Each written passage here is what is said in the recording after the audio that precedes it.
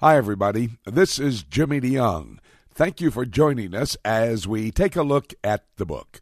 We're going to be talking about a series that I have, a 5-hour audio series on CD entitled As in the Days of Noah.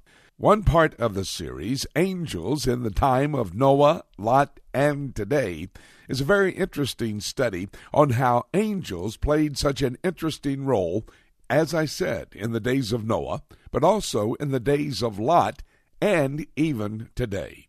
Well, I'll tell you how you can get your own copy of As in the Days of Noah, this 5-hour audio series on CD, in just a moment. First, get your Bible. Let's have this study, and then I'll be back to tell you how you can get your own copy. Right now, Angels in the Times of Noah, Lot, and Today. As I've been preparing these messages for As It Was in the Days of Noah, and then as we in our last session, likewise as it was in the days of Lot, I noticed two common denominators.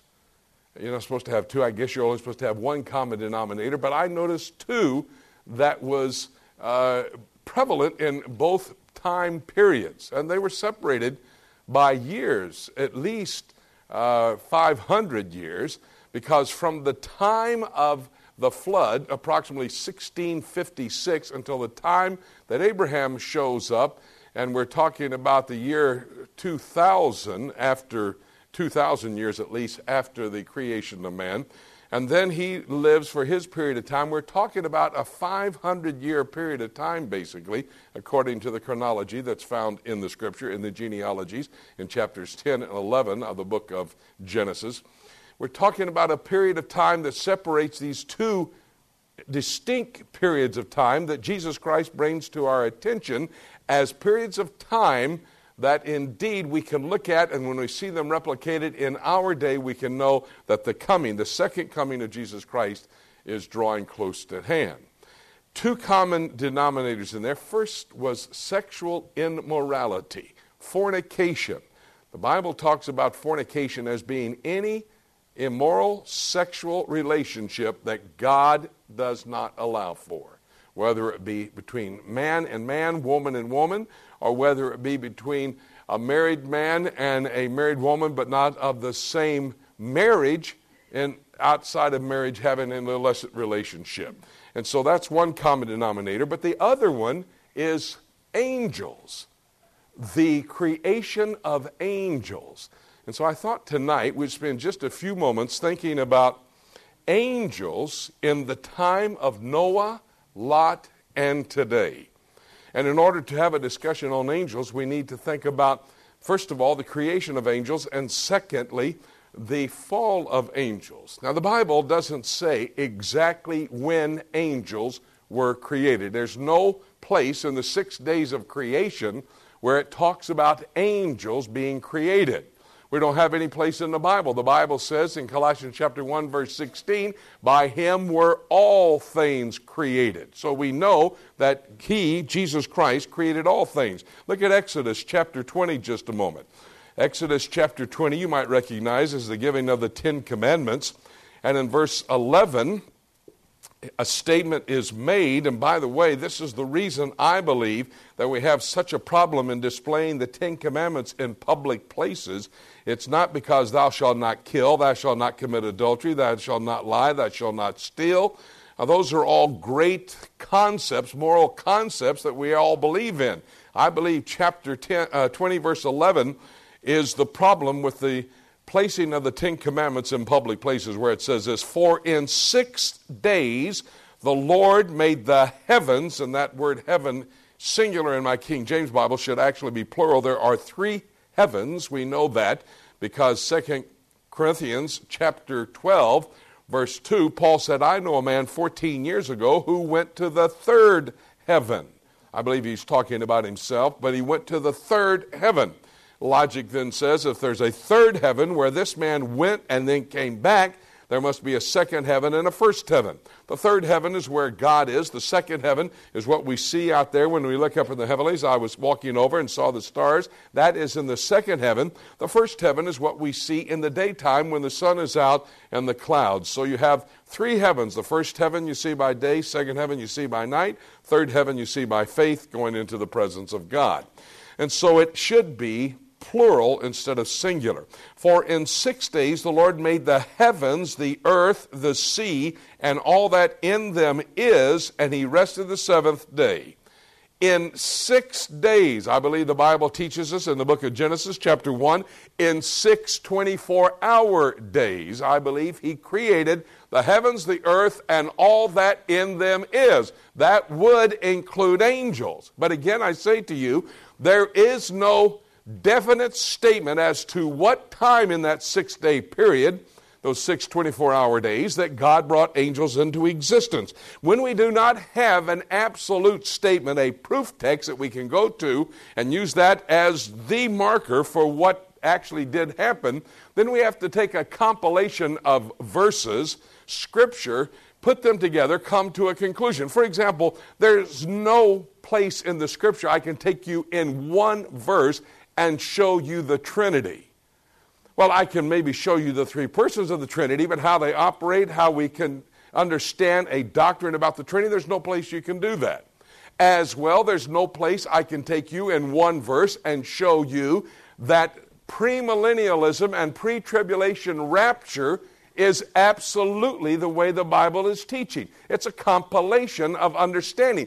Actually, premillennialism is basically a hermeneutical principle upon which we understand a system of interpreting the Scriptures. And so by understanding the Scriptures, assembling as much as information as we possibly can, we come to a doctrine on eschatology that says that Jesus Christ is going to come back before the millennium. That means it's pre-millennial. And that the rapture is pre-tribulational. That means the rapture is going to happen before the 7-year tribulation period. So we come to that doctrine in eschatology of being a premillennialist and a pre-tribulation rapturist. That's how we do it, by assimilating the Scripture to help us. We have to do the exact same thing. That same principle is applied to understanding when angels come into existence.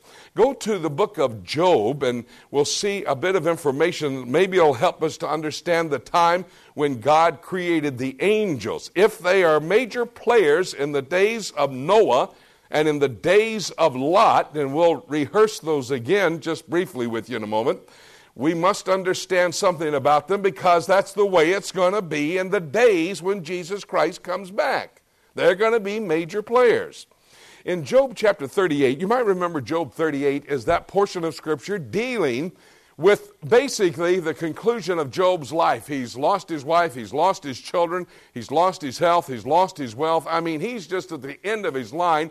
His friend, quote, quote, comes to him and suggests, why don't you just denounce God, curse God, and die?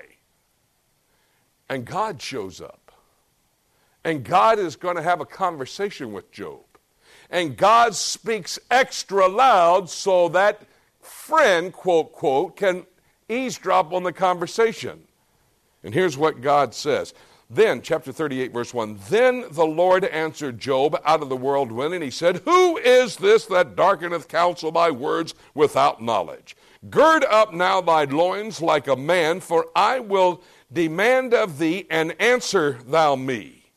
Verse 4, here's the beginning that's going to help us understand when angels come into existence. This is the question that God now asked Job.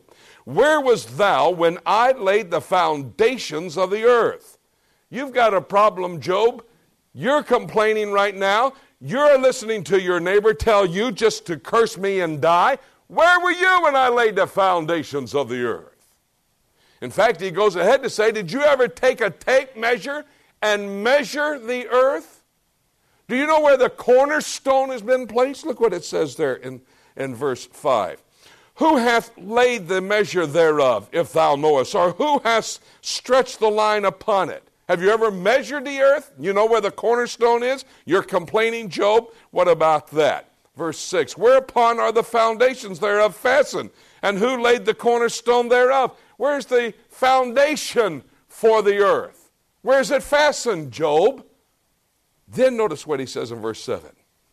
And just drop out verses 5 and 6 just a moment and read verses 4 and 7. Look at this. Where was thou when I laid the foundations of the earth?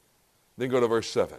When the morning stars sang together and all the sons of God shouted for joy. At the moment God created the earth, the sons of God and morning stars, titles for angels, were there already, and they shouted for joy. They sang glory unto God for what he had just done. Now, you have to accept, and I'm not going to spend a lot of time looking all over the Bible, but I could show you in other locations, morning stars, sons of God, representing angels. Let me just deal with sons of God because that's one that we'll have to deal with. Go to Job chapter 1 just for a second, and let me show you what it's talking about. Thank you so very much for joining us as we have taken a look at the book. As in the Days of Noah is a 5-hour audio series on CD. This is study number 4 that we have just completed, Angels in the Times of Noah, Lot, and Today. If you would like to have the entire study of As in the Days of Noah, you can call our toll-free number or go to our website and make your order today. Let me give you those numbers and the address, please. The phone number, our toll-free number, toll-free from across America, is 877-674-3298. That's 877-674-3298. As I said, it is a toll-free number from across America. The address on our website, prophecytoday.com, and then go to our shopping mall, and you'll be able to make your order of As in the Days of Noah, a 5-hour audio series on CD. This will help you to understand how it was in the days of Noah and how those days have been replicated today, giving us evidence of how soon the return of Jesus Christ could well be. But remember, 7 years before his return to the earth, he will come in the clouds, he will shout, the archangel will shout, the trumpet of God will sound, and we'll be caught up to be with him. You know that's referred to in eschatological terminology. That means end times terminology as the rapture of the church. And after our study today, I'm sure you understand that the rapture could happen at any moment. And having said that, there's nothing left for me to say except let's keep looking up until